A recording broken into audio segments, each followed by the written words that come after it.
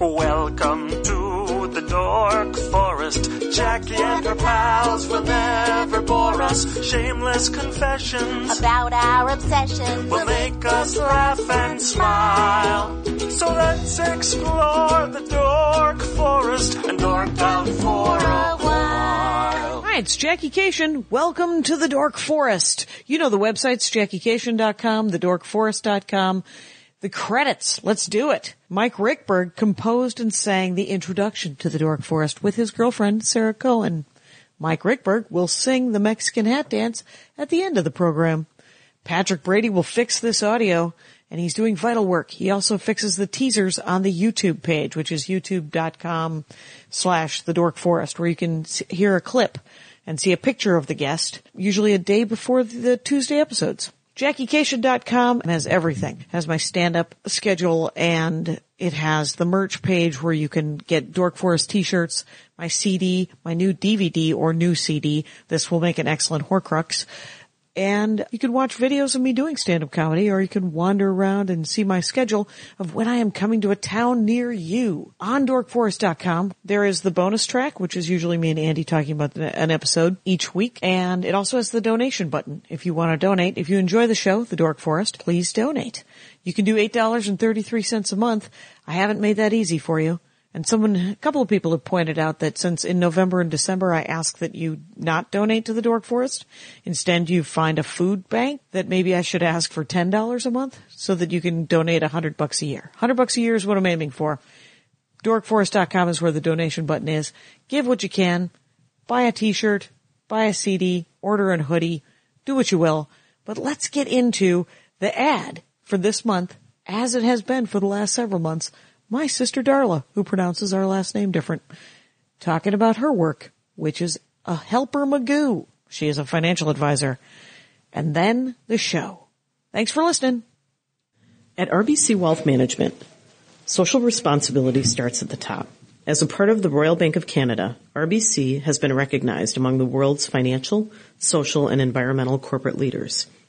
Our sense of responsibility extends to our reputation for putting clients' interests first. My personal commitment is to help you achieve your financial goals by also considering sustainable and responsible investing strategies. To learn more, visit www.darlacashian.com. RBC Wealth Management, a division of RBC Capital Markets, LLC. Member NYSE, FINRA, SIPC.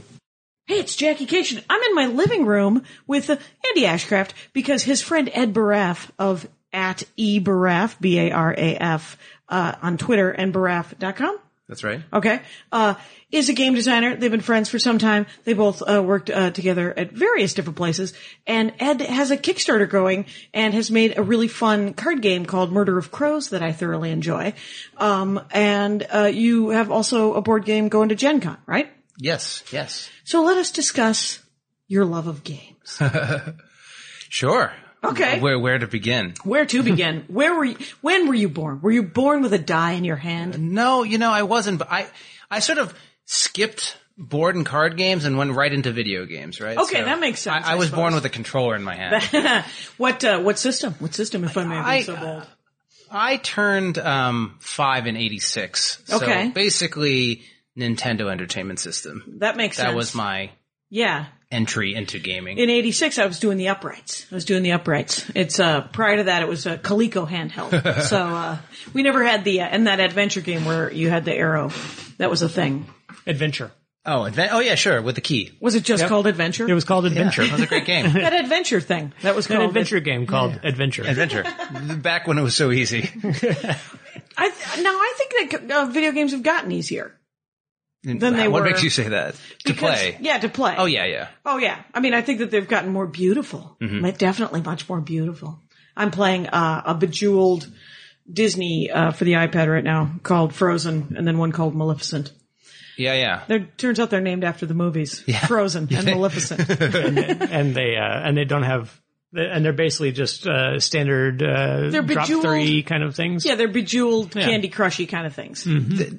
They're definitely now the science on like how to make these experiences that just like light you up and get you excited is like sort of down pat. So it's really becoming very efficient at making you happy. Right. Andy's working over at Disney right now, and he said to me last night, "Who made these?" Because it's not like Disney Mobile. Yeah, I don't know who's making all these games that are. It could be anybody now. Everybody knows how to do Python, I guess, or Java or whatever. Right. I think those were made in like the Ukraine. So I used to work for Disney Mobile, Ed as well, and you got me that job. Yeah. Oh, what? And right. He's got me 2 jobs. In my career. Jobs. All right. I'm pushing him up the corporate ladder. So that you don't have to go it? So that I don't have to drive. It usually goes like, "Oh, I see you have a mess. Maybe Ed could help you fix that." That's your shit is on fire. He said that you're really good at fixing the mess. That you have a really good grasp of mess. Yeah. You know, I'm happy to get dirty. Okay. Yeah, you want to wait around. Ed is the perfect producer. I mean, honestly, he's the guy you can say. Andy's dorkdom is Ed Baraf. Welcome to. Yeah, he sold me a number of times. No commissions. And our friend, our mutual friend Andrew Leaker, my first mentor. Oh, okay. I've met him. Told me about this once. Is that there's no problem that you don't see as a production problem. Sure, right. Everything can be solved. Everything can be solved. And that's there you awesome. Go. And that's a great way to. What do you think about the lack of water in the Sahara? I think you could take that. I haven't moved outside of the game sphere, but maybe one day I will. Well, because I've been trying to figure out, because Andy sees everything as a sort of a game mechanic problem. If you see everything as a production problem, my father sees everything as a sale. I see everything as a joke. Oh, there you have it. So you're just like, well, if you could fix jury duty by production, by using production skills. I've been fortunate enough to have never been on jury duty. Me neither. I've been called in, but I've never been on a jury. Have you been called in? Never even been called in. Wow. That's amazing. That is amazing. That's another talent. That'll save you some time. Okay, so but before, allow me briefly just to talk about Murder of Crows, which is a card game. Yes. That you were instrumental in making, right? Sure. Yeah. It's your game, right? Yes. Yeah. I made it with Thomas Denmark. Okay, so you and Thomas Denmark got together and made a card game where you spell the word murder in front of you, and each letter MURDER. That's how murder is spelled. Each of the letters has a different, like everybody's spelling their own murder, and then you affect other people's in front of them. It has a take that mechanic. It's a take that mechanic. Yeah. We're learning things. You play the card things. And you say, take that. And you can block it if you have the same number of crows. Counter mechanic. Yeah, counter mechanic. Nice. But what I like about it is that it's like a 20-30 minute game. Yeah. And then at the end of it, whoever wins, the victory screen essentially is you get to read your murder. Mm-hmm. It's a great denouement for a game. Right? Ooh. He just went over my head. Well, he went French. It's something I've been thinking about and working on since for I don't know, probably 8 months or so. Just thinking about like how do games end and how do you have that dramatic arc within the game, which is not necessarily the story of the game, but the story of the playing of the game. I call it the victory screen. Yeah, the victory screen. The victory screen is the denouement in most games, right? It's just like boom, there it is, and you've got Bill Clinton on the roof of the White House in a hot tub with gals. Yeah, that was USA, Cruising USA. I don't know if you ever played that one. Of course. All right. Yeah, the victory screen on that is Bill Clinton in a hot tub on the top of the White House. First, you drive through the cherry blossoms in DC. It's so beautiful. But what is that sort of like? Yay! I had a great time, and now I'm in that coming down. Well, yeah, I mean, and it really was neat because it'll say like in a dark forest. Yeah, I think ours are people's names. Is that right? Yeah, the Reap. Yeah. Okay. So basically, just to tell a little story. So Thomas actually started working on it before me. He was a art director at Mind Control Software. Okay. And that's how I knew him. And I don't know why, at the time I was sort of getting into card and board games at that time because when you make video games, you find out everyone likes card and board games. And he was doing it and we started working. Should. And yeah. And what he made Dungeoneer, which is this expansive high fantasy dungeon crawl card game. Okay. And he explicitly was doing Murder of Crows because he wanted to make a game like Uno. And he didn't want to do unique art. He just wanted it to be like an M, a U, an R, a D. Okay. And so we started working on it together. And as this to your story of how do you pronounce that word? Denouement. Denouement. How he said it. You got it. We were just putting out, I'm like, you got the 2 R's. It started with us. Yeah. Like, you could sort of have the person who got killed and the person who's being killed. Oh, right. And then we're like, well, you're like, oh, you could put a setting and a theme, and then you need the weapon. And actually putting it together, you're able to construct, which is essentially this programmatic, right? As you play, it changes because you're playing different R's or different people. Oh, right. Because each of the different U's has a different setting or whatever it is. or whatever, yeah. And so it's ever changing until it happens, until you spell murder. Right. And then you get that event. And so it was so cool once we put that in that suddenly Thomas had to go back and do original art for every single card. Oh, that's hilarious. In a style that's not his. And it took 7 years. Wow. Did it? Not because of that solely, but it went from hopefully being this quick, easy thing to basically being full painted. Right. Right, of course. And the art is actually very pretty. It's fantastic. And that's called creature feet. Sort of. Well, unintended consequences. Sorry. Yeah. The way I like to say it now is less work in game development, less work for you always means more work for somebody else. So if you come up with a solution that means less work for you, it means it's either on engineers or on artists or on designers. Yes. So you got to be aware of what did I just do by you're like, oh, let's make it programmatic. Like, what does that mean? You just gave work to somebody else. I just saved myself. Yeah. Thank them. Thank the person you gave all your work to. That's right. Oh, wow. That's fascinating. What does programmatic mean? Meaning that instead of somebody hand making content, the content can be created by the program itself, or so that creates the story in Murder of Crows is created programmatically by the card game itself. Okay. Like you're not making decisions to say, oh, it needs to be this person who's the murder victim. That comes about as part of the dynamics of the game. A simple example in Diablo. When Diablo came out, the dungeons were made up of components and pieces, and they made randomly generated dungeons based on that. And so there didn't need to be a level designer making a bunch of dungeons. Levels. There was just a level designer making a bunch of different rooms that could then be mix and match. And then had to be some engineer who made the code that figured out how to properly mix and match it. Right. Yeah, that does create a job for someone else, does it now? Yes, it does. But it's all about work, right? Yeah. You spend all the time making this stuff together, and then you get this awesome thing. But sometimes what you do is you trade a lot of work for one person for a little bit of work for somebody else, and that's the idea. Or I'm getting the blank, the blinky of course, stare, right? It just depends on how senior the person is and how many politics are involved. But that's right. But yeah, no, I mean, I think that's true. I mean, again, for me.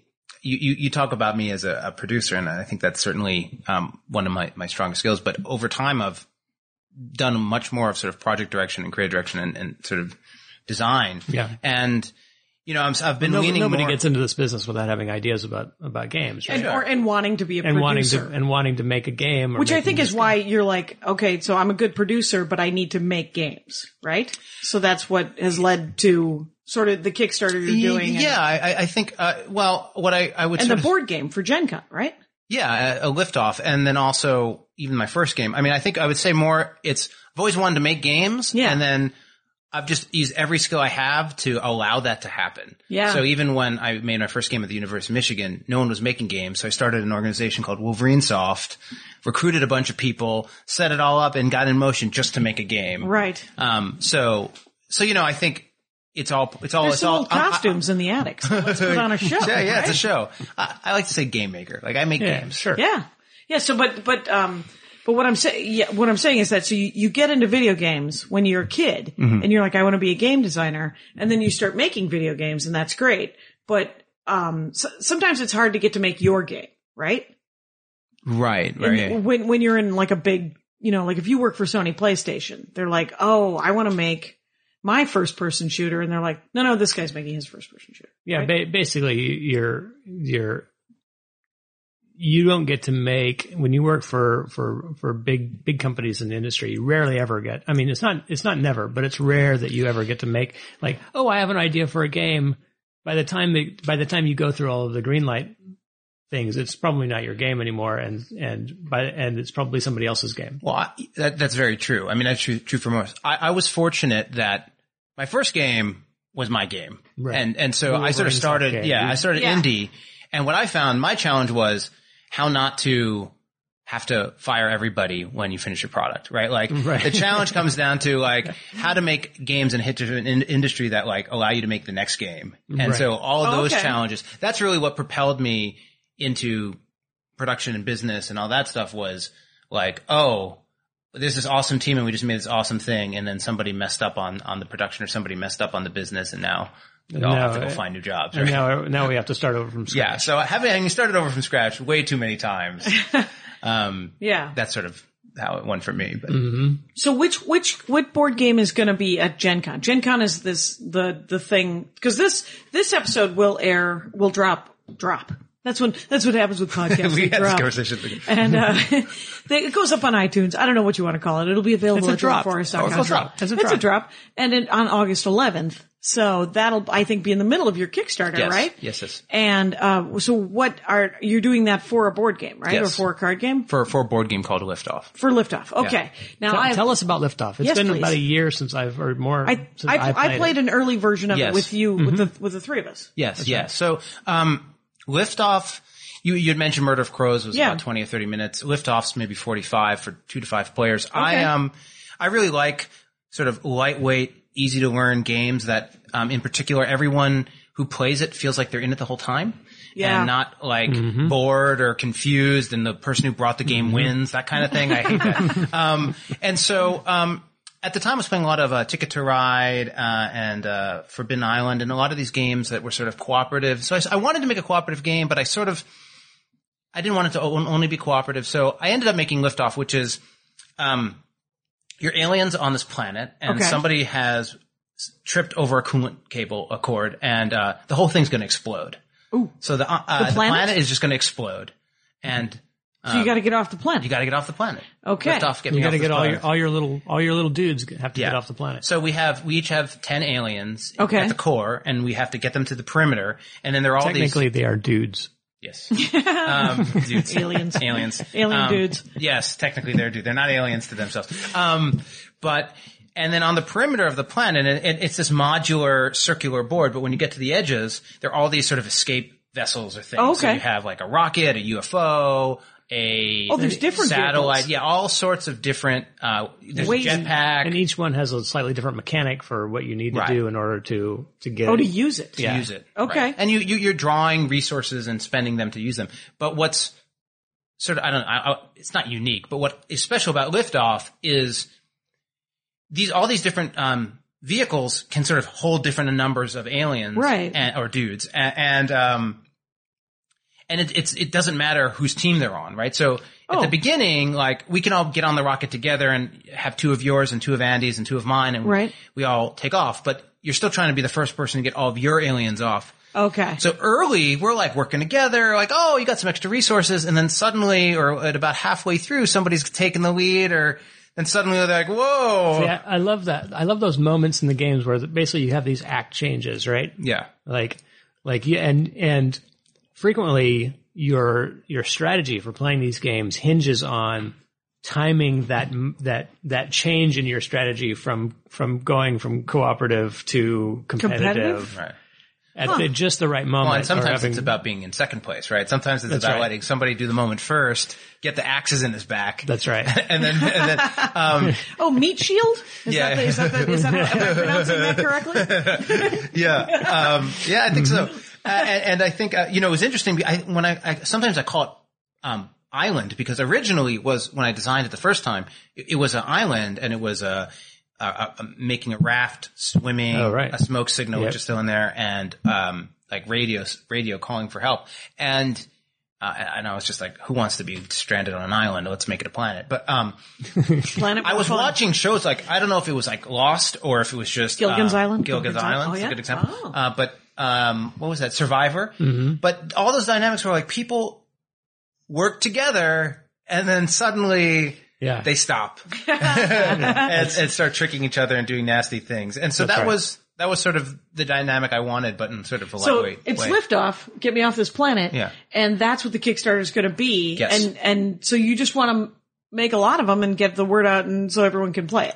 Yeah. It turns out that So, we built the whole thing. Like, we made the box, we made the board, we cut it out of masonite. We have a copy of it. There's a copy of it here. From a distance. The audience can't see, but I can describe as being quite beautiful.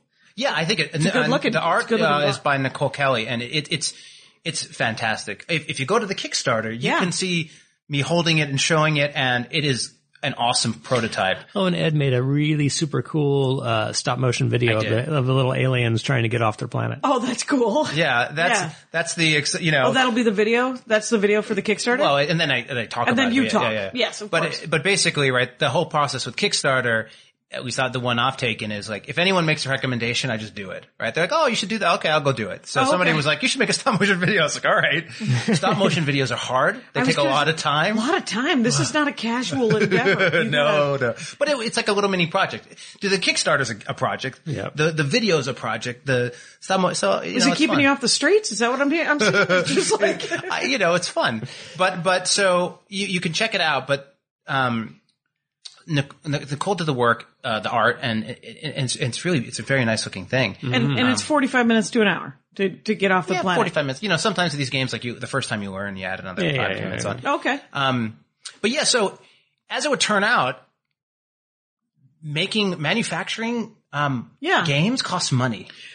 Oh, right. Video games, you can do sweat equity and work with your friends and then just launch it. And you don't have to put any upfront money other than your time. I mean, like $100 for Apple or whatever. But like, there's no financial barrier to getting to the market. When they're physical like this and you want to make a few you gotta like have them manufactured and pay for wood and shipping. It's much more expensive. Yeah. It was your Brutiki thing where you got those little, little braces. Little plastic pieces that I had cut. Made. You had to have those made. Because Brutiki is your. I didn't have to. I mean, I could have spent. It was taking so much time though for me to cut them out of foam core that having with a laser cutter basically cut them and etch them in plastic. They were cooler and they look better. Yeah, yeah. I mean, because there's you always talk about in board games there's like toy value, right? Yeah, or something. A lot of board games have really great toy value. Well, and that's because the thing that's awesome about a board game, coming from doing video games and board games, is one, it's this thing that you have and share and you can play with people in front of you. But it's also timeless. Like a board game, if you're working on a video game, like it becomes obsolete. Like especially if you've never released it, that code, you can't run it, you can't use it. It's just this like decrepit thing. Okay. And even once. Because the code times out or something like other codes? Well, because Apple keeps changing things, right? The operating systems that run the code keep changing. Okay. And so the code just doesn't work anymore. Okay. It just becomes something that doesn't what are those ones like they take the old uprights in the old games I played in the 80s? They can update them or somebody might run them on an emulator. That's the word I'm looking for, an emulator. Because I've been looking for Dungeons of Doom for 30 years. Oh, I'm sure. Turns out everyone's like, oh, it's out there. And I'm like, yeah, stop pointing me towards images of it and point me to the emulator. Find some hobbyist who's made an emulator that'll run the But that's the only way to play those games after they're obsolete. Well, yeah, I mean, and it just takes a lot of effort. But a board game, like, so Liftoff, I actually dragged it out of the closet. Made it a few years ago. Yeah. And then I was trying to get a publisher and go sort of that route to get it manufactured. But like, you can pull it out. It's like a book, right? You get to pull it out and it's just as good as now as it was then. And also like, people have different opinions, but games sort of feel dated as you go. Okay. In that like, Sure. I mean, there's 8-bit is retro is great right now, but like just generally, like if you play a PS1 game, you're like, oh, it looks a little blocky and blah, blah. Right. But a board game always it's exactly as intended the entire time. And it's always as lame or as great as it's always been. Right, I played Yahtzee last week. And there's some, I mean, there is you a little bit of roll dice. There is sort of a progression of ideas in game design that sort of leads to kind of an outdated feel to things. That's true. Like nobody's buying what they call the roll the dice, move your mice kind of games. I mean, that's Parcheesi? Yeah, nobody's doing that anymore. Parcheesi blew when it was new. Frantic dice games are the rage right now. Right. What's a frantic dice game? Awesome. So sure. you have to pick up Space Cadets Dice Duel. It is Space Cadets Dice Duel. Awesome. Is it a dice roll-off game? But is it's a duel of dice? I'm not like on that sort of sci-fi Trekkie side, so I'm like I don't know any of the names of these. He lies. But so basically you're both in a ship. Okay. And it's represented on the board. And it's called Frantic Dice because it's 2 to 8 players, I think. But basically you're rolling dice as fast as you can to get so there's a guy who is the engineer and he's getting power. And so there's a gunner and a shields guy and a navigator. And to use power, the gunner's like, I need 6s. So the engineer's rolling dice like this, trying to get 6s as fast as he can. As soon as he gets a 6, he can give it to the gunner, and then the gunner has his own dice to try to get his numbers to fire on the board. So it's frantic dicing because everyone's rolling. It's about, you can roll as fast as you can. It's cooperative. It's cooperative on each side of the table. Oh, okay. So you have like two or three people. Like bridge? Like you got a partner? 2-player? You can do 2, but it's up to 8. No, but how many people on a team? 2 or more if it's a team. Oh, so what do the other people do? It can be 3 people. One person's just rolling to get the energy dice. Okay. The other people are managing what they're responsible for. Okay. By rolling their dice. Okay. But the frantic dice bit is it's like, oh, you're trying to get a number and you just roll the die and you can roll as fast as you can. And as soon as you get the number, you can use it. So it's like you're sitting there and it's about like, wait, I can just keep going. Like normally in these games, you can't roll more than once. Right. Yeah, roll and you it's wait. your turn. There's other real-time games that are not turn-based That's crazy. There's card games that are like that? Yeah, as well. What's one? Oh shoot. I would say Spit. Right? Spit's a good example of a game where it's like solitaire where you're playing against each other and there's something in the middle and you're playing as fast as you can and they're playing as fast as you can. Right. Okay. But so the overall effect of this game, because I was just floored, and there's some other ones like Escape from Temple of Doom or something, but each side is going as fast as they can, and you're moving you're using your movement dice to move these ships, and then somebody says, fire! And then you stop, and you resolve where your shields were, where your angle, and then, that then sounds cool. It is amazing. And we played with 8 people. With 8 people, there's a captain on each side, and all they're doing is managing. All they're doing is looking at the board and saying what they need. And I was like, this is like the closest recreation of what this must have been like. Yeah. I was very, anyway. That's awesome. Okay. That sounds great. It's a tangent, really great. but that's a good game. That's a great tangent. That might be the clip. So that's sort of a new idea in game design to have that kind of cooperative, real-time thing. Then you find out somebody did this 20 years ago, and he's like, "Why?" Right, but it didn't take. Right? Yeah. But I like that because I love a cooperative game, but I like the idea that you have a cooperative game that then switches to a competitive game as you end it. So, and if I recall, when we played Liftoff, you won the first time. I might have, which is always a good way to sell a game. Yeah, it's a great way to if you can get someone to win. That's right. Let the newbie win. I mean, to me, I think that's actually complicated, right? Making a game that everyone playing feels like they're in it. That's right. But when I totally completely agree that there's nothing worse than being in the middle of a game and realizing that you have no chance of winning. And there's no reason to even keep trying. Right. Yeah, and, I mean, which I suppose would be what will happen in those situations is that player will then start thinking about ways to screw with other people. Right. And then or break the game. Or break the game. Or they'll just troll it. I mean, the other thing for me that is games like Small World or Ticket to Ride, where even if you don't necessarily win, the designs are so tight and well done that the score range at the end is within 5. That's right. You're like somebody has and not like at a huge number. Like somebody has 180, somebody has 172, and somebody has 183. Yeah. And everyone feels like, oh, I just made one. If I had made one decision differently, that's right, I would have won. That's right. And even though it's like, no, you would never have won. But so that's another thing that's fun. But that's cool. That's it's for Brutiki, the game that I'm taking to Gen Con and trying to find a publisher for. So I'm basically where you were 3 years ago. And so we could talk about why you should probably just do a Kickstarter and well, right. And maybe it'll happen. I'm not sure. When I'm in my playtest, I've been keeping track of what the ending scores have been, just to try to make sure that all these scores end up it's tight at the end. That scores. That it's close. Yeah, at the end of it, because Brutiki is the Norse god discovered the South Sea Islands. That's right. So they go native. Right. So it's a mashup. Also, why board games and card games are awesome and the advantage they have over video games. But because you can do crazy things like that. This, like whatever this fiction you're describing, Right. right? You can only find that in a board game. Crazy fictions that you'd have a hard time selling as a video game. You're like, oh sure, Viking tiki gods? Yes, absolutely. We're on board. Right. But the great thing about board games is that, cause like with Liftoff, you're putting, dudes into ships and into vehicles, right?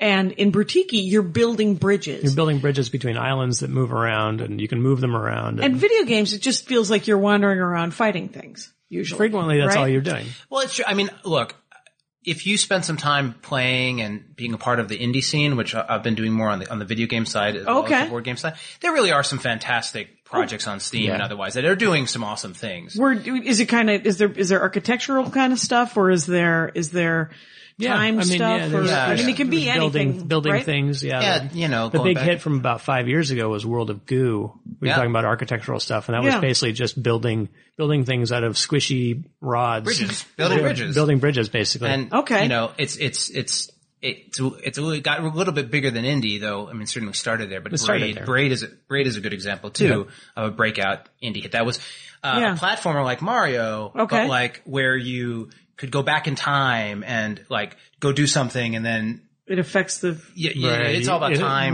management. The main mechanics of the game is like doing something and then basically going back in time to where you were before and then doing it something else, and you like bring the key to the door to unlock the other area. It's like playing a 2-player game by yourself. You go run and do one thing, and then you run your soul to the other thing. Right?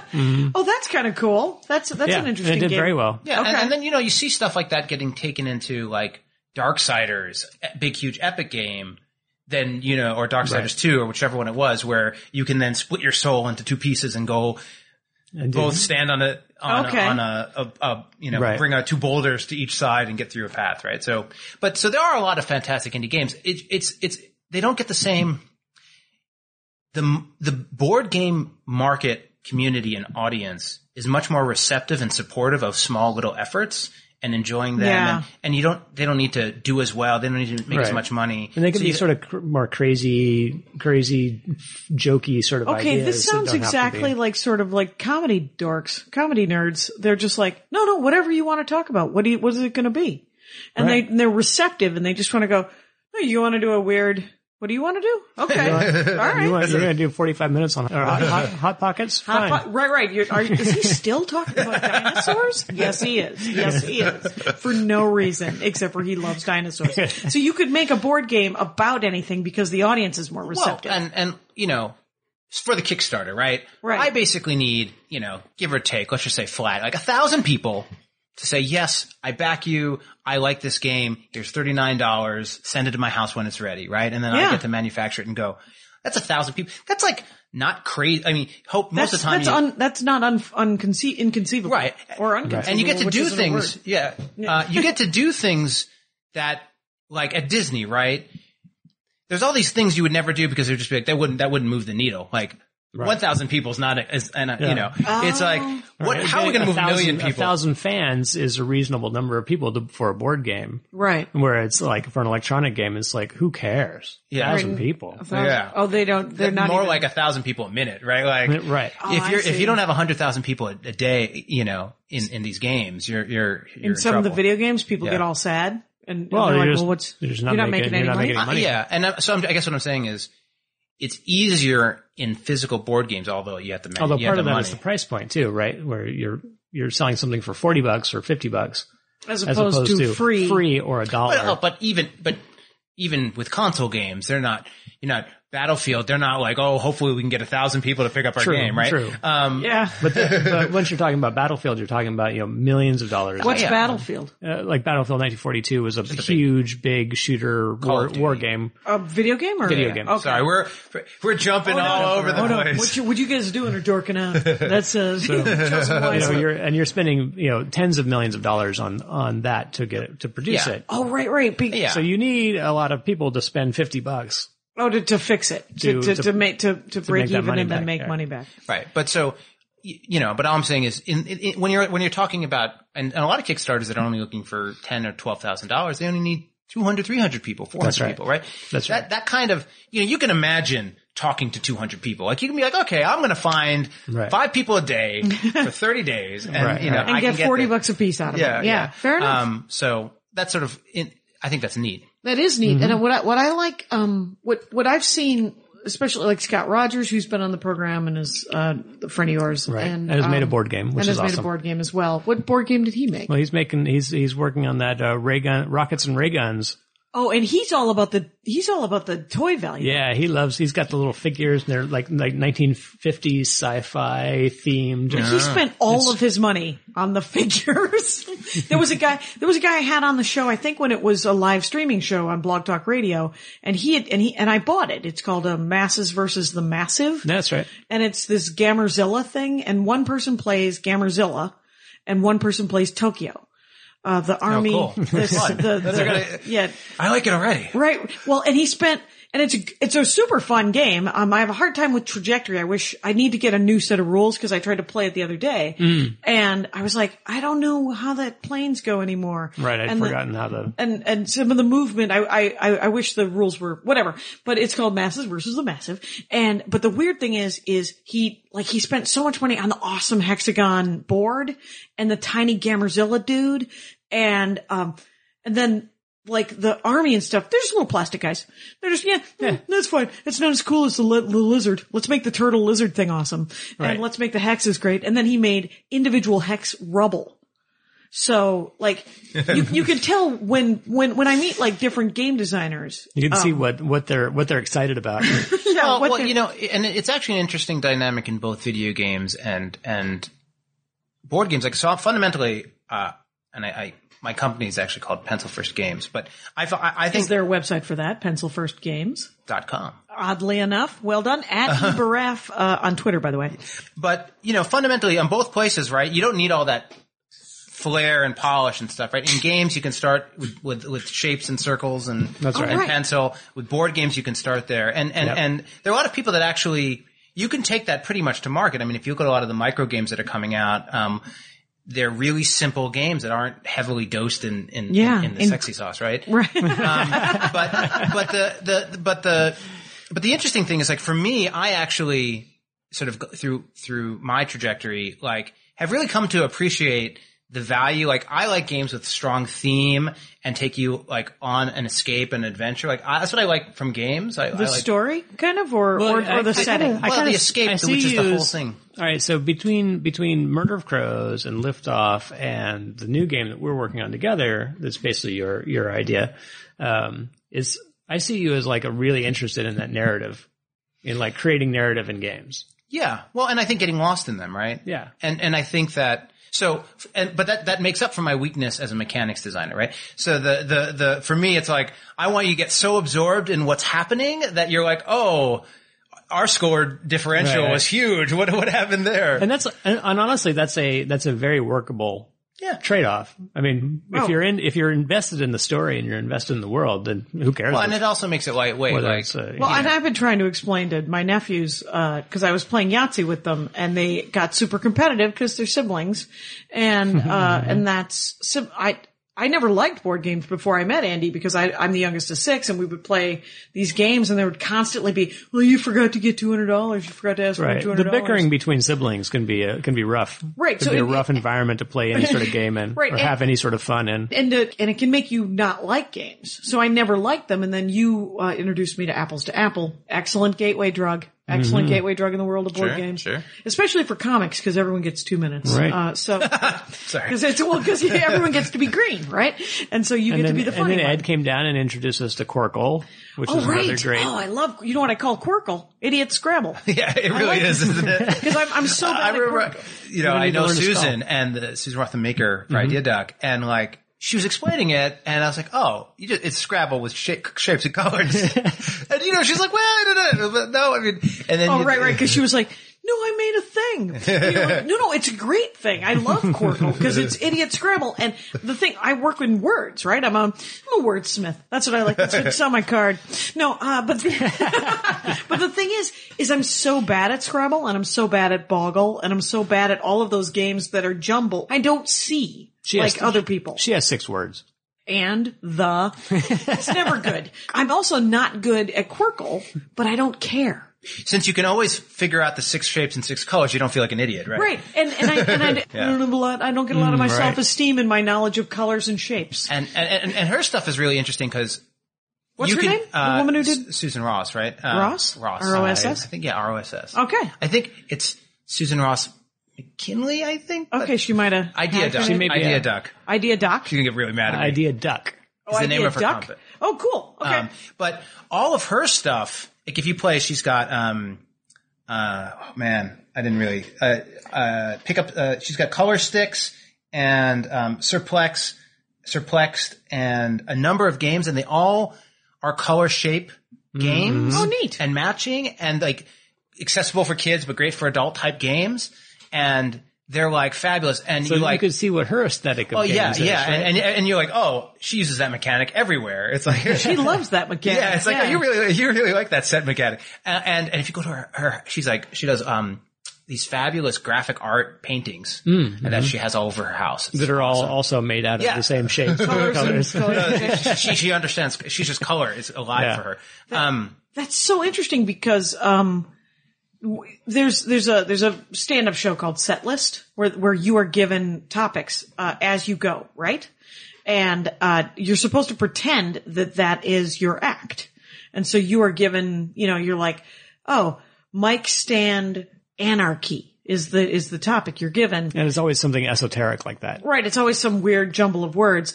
And it doesn't matter what kind of comedy you do, you end up doing the same kind of comedy. That's the same in game design.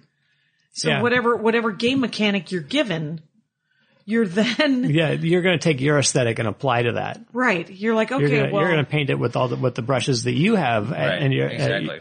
that's fascinating. Okay. And it's Susan McKinley Ross or something. McKinley Ross. Oh, good for you for looking that up. Yeah, That's nice. she's a good enough friend that I don't want. Right. I don't want to ruin that. And the note section of the Dork Forest has fallen by the wayside, so I appreciate that. No, but the other interesting thing is, you play those games as kids, the Monopolies, the Risks. Yeah. And what I've found is there are a lot of games, so like, in my opinion, and a lot of people, you can go like play Risk and Risk Legacy and all these crazy games. Sure. But like for me, Small World is just a better version of Risk. Right. It's Yeah. Risk, but like with better dice rules and great theme and right. faster pace and a time limit. It's like Right. the it's sexy sauced version of Risk with a timer. Yeah. So you play that. And to be fair, the later versions, the most recent sort of set of Risk games, not the classic Risk game because Parker Brothers knows they can't touch that, or Hasbro now, I guess. But these new ones have these things. They have slightly better dice mechanics and a time limit and all these things. Different themes. Yeah. Yeah, for each of they've been experimenting with these things with each of the little, like the Lord of the Rings Risk is great. A permission to print money is because they keep doing the different themes, and it can be anything. That's right. Star Wars yeah. Risk Oh, yeah. and Well, we know all about brands, right? Yeah. But the well, and so and I can't remember the name. I'll have to look it up for you. But recently there's a game. I think it's called Java Dice or Coffee Dice. Yeah. It's Yahtzee, but just better. It's like Yahtzee, but with like combos and other little things. That King of Tokyo is basically That's another great one. Yahtzee that's better. Oh, that's that dice game. That's the dice game well, where right? you're rolling dice to match dice to fight your giant monsters together. True. The game I'm referring to is a bit closer to Yahtzee in terms of like your scoring and it's called Java Dice or Coffee Dice or something. yeah, We'll it's look it something up. that has the we'll word look it up. coffee and dice in there. We'll look it up, but super cool. And again, I'm pretty sure that was a Kickstarter type of game too, which is neat. That is neat. It's so you guys are going to go to Gen Con. Yes, we are. And Andy's been one time. I went last year. You've been never? I've never been to Gen Con. I have never been to Gen Con, but you've been to other cons and other Yeah, board I've been game to conventions. KubaCon, PacificCon, and things like that. In San Francisco. Con. It's the names of cons make me laugh. And That's good. That's they're trying the to best make one it up. is so Board Game Geek is like Yeah. the board game site for it's like To review it's board like games, IMDb for board games, but Yep. like with Right. more forums and nerd in there. But their con is bgg.con, like CON instead of Anyway, I was like, that's new. They have .com. They did it. Yeah. So yeah, it's going to be, my first trip for sure. And are you going to spend the whole weekend, time. like the sort of Wednesday or Thursday through Sunday, or? Yeah, actually, It's in Indianapolis. It's the week that we're there, right? Is Right. that 11th? Yeah. You were there because we have synergized our marriage. Right. I will be playing Crackers this week, ladies and gentlemen, downtown Crackers. So if you're at Gen Con, please come down to Crackers and see me do stand-up comedy out of my joke hole. Which got me a hotel room. Right. Free hotel room. Well, I mean, power to you guys. Well, exactly. Well, this is and the it's way the it works. first, I think it's the second time we've used our powers together in a Wonder Twins kind of way.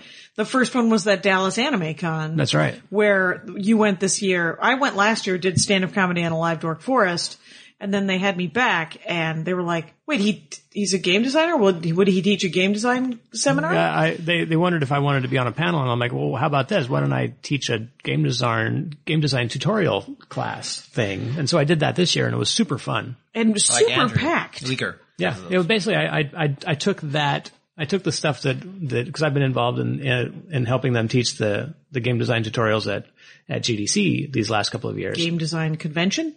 Game design, what's GDC? GDC is Game Developers Conference. Okay, developer. And so I basically just I just took a bite out of that and made a 4-hour chunk of that. You just made me think, in my head I just saw something else that was really interesting that happened. Okay. Just remember Andrew. So I was at Casual Connect, which is a video game conference. It's in San Francisco, and they had an indie dev contest. And again, I like to be in that scene and feel young and all that stuff. But, and so I worked for this guy, Andrew Leaker, Mind Control Software. They had a game called Silencer. I mean, sort of off topic, but they had a game called Silencer. Hugely popular. It was like on the 10 network. It's this like fast-paced multiplayer network game, like super way ahead of its time. It's way ahead of its time for when it came out. So they wanted to take it down. They were going to take it down because that network went down, but some community kept it up. But I'm at the Indie Dev Contest, and I see this game, and it says Cypher. And I'm looking at it, and I'm like, that game looks like Silencer.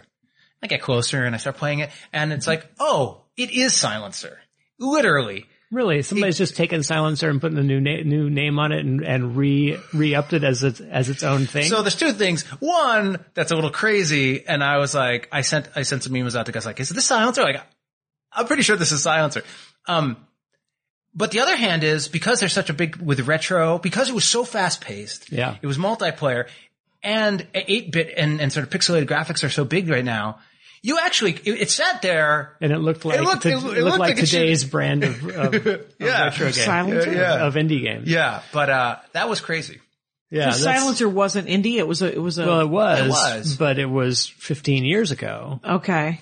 It's just rolling out. It was like I was telling you. Can you steal a video game like that? No, it's got to be frowned upon, right? That is a really weird thing. And I saw the guy there, and I was like, "Is this Silencer?" And he sort of chuckled, and he's like, "Oh, you know that game?" I'm like, "Yeah, I know that game." So yes, people do steal game ideas. What they're not allowed to do. Right, that's not okay. Is steal actual art or code. No, it went through like 3 acquisitions, and who owns it is sort of what's the word for it? Right. Abandonware. Like, so there may be some However, if he is putting it out as his own new thing, then he has definitely stepped over an ethical line that Ed and I discussed earlier. Well, but it is interesting to that old as new. So for the Kickstarter, right, I'm going through this process of sort of branding myself and being on Twitter. Like, I've worked for companies, and I haven't really speak for them, but I'm sort of engaging on my own, because it's really, when you do a Kickstarter, you're like, please give me your money. Right. That's like right. I'm the one standing in front of you. Yeah. And so one of the things I've done is, I had all these old games, like that first game I ever made, Crisis Wolverine. I made that at the University of Michigan for University of Michigan students. Like, there was a very small audience. It was like a Facebook game 10 years ahead of its time. There you go. Right. But had fabulous art, and look, and this stuff is just missing. And so, like, on Twitter, and I get to say, hey, check out this game. We made it 15 years ago. The site's actually still up. And, no one's you can't even play it. Same thing. Like, you'd have to have a old PC sitting around to figure out a way to load that. But people get to be like, oh, that's cool. What is that? And it's nice to sort of see that with mobile and casual games, and sort of this resurgence of pretty and, just like this sort of opening up of what art can look like, and it's not down that funnel of AAA anymore. Like, people can look at that old stuff and be like, oh, that's cool. Like, so that's been really fun to like see old stuff. That's super cool. And it's nice to have, I mean, the internet is full of, like, everyone's always saying, well, everyone needs content, everyone's always looking for new content. And because you've been making games for so long, you're like, well, do you want to see this weird old content of mine? Which that's the thing. works. It's like all content is new content. Yes. It's like, how do you have all this stuff to post on Twitter? It's like, well, it's just been sitting around for 20 years. Turns out for 20 years I've been making games because I want to make games. Well, and it's like, and it was cool then and it's cool now. Just the world hadn't seen it. Yeah, that's it. So, and also, I have a bunch of like little concepts that never got anywhere. And so it's interesting. You sort of like, you can sort of, rank it a little bit in terms of how excited people are. You're like, oh, hey, there was a game I was working on with, vineyards and stuff. Right. Right. How interested are you in that? So a couple of weeks ago, I suggested you keep track of like the Who loves popularity. A spreadsheet? Who loves a spreadsheet? Who loves Me. Andy Ashcraft? Tracking. And you should meet Richard Bliss, who does Dice Whisperer podcast, and he does. He does Dice Whisperer. I think that's the name. Does he whisper? No. I may have got. I want the whole podcast to be in a whisper. I totally do. and mind you, I'm terrible with names, so like if I got a lot of this wrong. But he has game nights and stuff, and he has like a game garage. It's pretty awesome. It's about the best. He's got a man cave with his board games. Yeah. But he tracks it. He like tracks all the games and who won. Oh, right. And like he's got like a he's got a big spreadsheet. Yeah. No, I haven't made spreadsheets, but really, again, I have found Twitter to just be an amazing experience for me in terms of, at some point you're like, well, you're just trying to get followers to be able to point them at this thing, and then you're like, well, if you get enough, 1% will actually look, or 10% will look, 1% will give you money. But actually the fact that it's like the world in a room and everyone can whisper to each other, regardless of like Twitter's super fun, stature and height, it allows you to make connections with people you would otherwise never connect with and get value from it. Is that true, Jackie Cation? It is true, at Jackie Cation on Twitter. But here's the thing: is I genuinely tweeted your Snoopy this morning. Oh, did you? Yeah. I really do like Twitter, but the problem with Andy Ashcraft of Giant Stance Games going on Twitter is that you will live in a rabbit hole. I live in a bit of a rabbit hole, but because you will go down that rabbit hole and not come out. Right. Which you should go on Twitter, but I'm loath to tell you to go rabbit hole. Well, I will, and he says that, but I don't quite necessarily believe him. None of my current projects are things that go directly to people. Right. But that's why you got to build my market. Let me make. I understand that. I want to do a rant after you're done. Okay. So yeah, Ed's going to tell me how I need to start putting money in my savings account right now for my retirement. 401k when you're 22, you guys. Exactly. She's already heard it. She has. This is what you should learn in high school. Start investing in your followers now. Right. But my current clientele are as a freelance game designer, my current clientele are people who are executives. Like they're people who would hire me, and they're not people who would buy my game. So there's a slight difference. I hope to very shortly have a game that I can go directly to people with. That Brutiki game, right? Brutiki, exactly. Yeah. And then a superhero role playing game after that, hopefully. Oh, right. But there was Unlimited. Good times. But what he did say is that he was like, but I could use your Twitter, right, Jackie? That's right. And now I've got Ed here building his followers, and I've got Jackie's who built up a legion of fans. Well, it's true, but you're essentially you are using Twitter. You're just using the real life version of Twitter. Exactly. Right. You're just whispering at us. I'm cultivating a small but elite group of opinion makers. No, but so you sort of stole my thunder on the high school analogies. Oh yes. But the thing is, one, I really have come to appreciate its value outside of so I had met this guy, Teal, who did, Shadow board game. He did a Kickstarter, not Shadow Run, cause that's an old video game, but Shadow something. I don't know. Shadow Force. I can't remember the second word. Okay. It's got the word shadow in it. But his name is Teal, Teal? Teale. Okay. Okay. We can. and- Yeah, that's yeah. Googleable. If we do teal shadow, we'll probably find. Yeah, you something. will. Yeah, that's how you do a little work out there, internet. You can do it. But anyway, so I met him at that at a game night. Okay. Which he played Liftoff. Yep. And he loved it. And he had just been doing a Kickstarter, so he started being really helpful. And then right. he was like, "Have you done Twitter?" And I said, "No." He was like, "Get your act together." Right. And I was there. And then on Twitter, he's like, "You should meet Tiffany Ralph, the One Tar, who does video reviews." And he just was like, "Hey, the One Tar, check out Ed." And then we started talking, and then we met in person. Well, how do you spell the one tar? THE1ONE Tar. The okay. One Tar. Okay. Is her name Tara? It's Tiffany. I don't. It's Tiffany. It's beyond me. Might be your initial. But she does really fun, lightweight game reviews and previews because she will go somewhere and do handy cam stuff. It's a little shaky. It's a little nuts, but they're short and fast. They're not most video reviews for board games are 15 minutes, and you're like, oh, you really have to want to watch it. But the point is, she introduced me to her. She checked out the game. She liked it. She was willing to do a review for it. But then she just became a great resource to connecting me to other people, other reviewers, other references. And so this is why I'm pushing him up. I mean, the greatest thing about Twitter is that you meet people that are like-minded that you didn't even know, and they're in the middle of Indonesia. And you're like, "Oh, hello, Indonesian guy." I needed an animated GIF, and I was breaking my head trying to make a little banner ad that animated for Liftoff. And I was like, "Hey, can anyone help me?" And they was like, "Go talk to this guy." And he's like, "Okay, hey, let's meet on Skype." And it's nighttime when I'm talking to him. I'm like, "Where are you?" He's like, "Oh, I'm in Spain." I was like, "Oh, okay." And then he just did it. He did a great job. And he just, cause someone who knows how to do some of this stuff that would take you 9 hours to do it, they're like, "No, that's 20 minutes. I'm Right. done." They can and just there knock you it go. out. Yeah, they Yeah. knock it out. So my favorite board game spreadsheet story of Andy Ashcraft is Rich Sumner. I think it's Sumner. He's on the Dork Forest. He's on Mad Men. Yep. And he's a board game dork.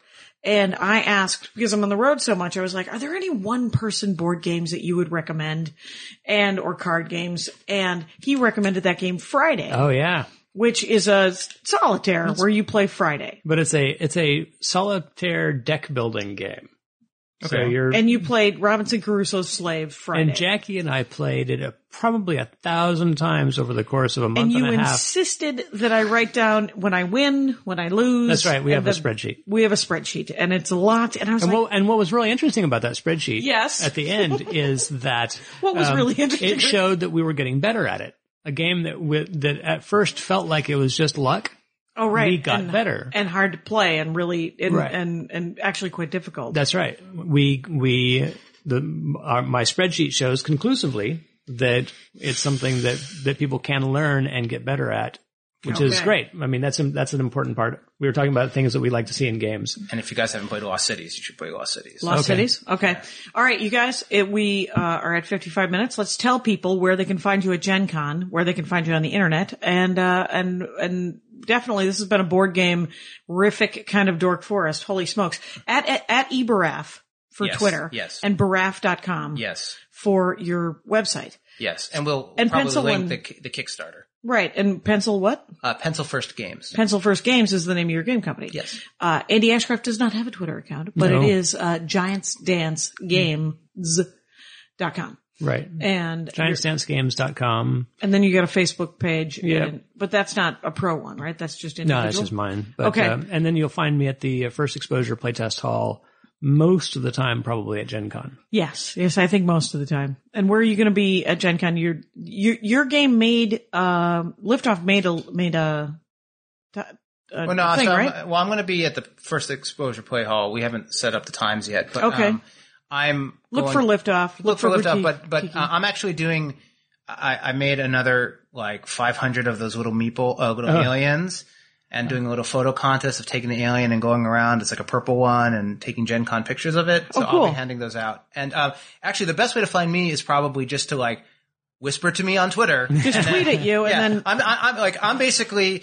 It all depends on where I am with the Kickstarter, right? I might just be coasting, or I might be literally just going person to person begging to play the game. And wasn't there some talk about having some sort of paint party painting the little meeples too, or? Well, I was going to hopefully do that before Gen Con. You're going to do that before. But if I'm desperate, I might just bring the unpainted ones and let people paint. I'll bring the paint. And then we'll just sit and be painting. And they're like, what are we painting? Oh, we're painting the thing you're going to use in the contest. Oh, that's right. There's a contest? Oh, yeah, that's what I'm saying. So it'll be like a, I don't know, $50 Amazon card for taking a picture with this little alien Meeple dude, yeah. Meeple dude around the contest, and the best one, or whatever, however I figure out how to pick it, will win a gift card, Right. which they'll hopefully then use for the Kickstarter. But they don't have to. Right. They can, yeah. And They can use it for whatever they like because they've already. They can go through they've already the contest will kickstarted it. require them to post their image on Twitter. That's how I will. hashtagged. Yes, and you'll be exactly. able to That's see how it. I will review it. You see, I see. See, I'm taking the physical, All right. making it the digital, and Yes. throwing in some cued. Nice. And what I'd like to say is use the Amazon banner on JackieCation.com to buy whatever you're going to buy on Amazon, because I get a small kickback. You guys, this has been a super fun Dork Forest. Thank you so much, Ed Baraf. Thank you, Andy Ashcraft, for being on the program. It's the least I could do. Shadow Throne was the name of the game. Well played. Good night, you guys. Very good. Thanks for listening. My hat, my hat, my hat. They're dancing around my hat. My hat, my hat, my hat. Well, what do you think of that? If it looks like a Mexican hat dance and it sounds like a Mexican hat dance, it's most likely a Mexican hat dance. So take off your hat and let's dance. Yay! Oh my God. Why don't we just call that as the end of the show?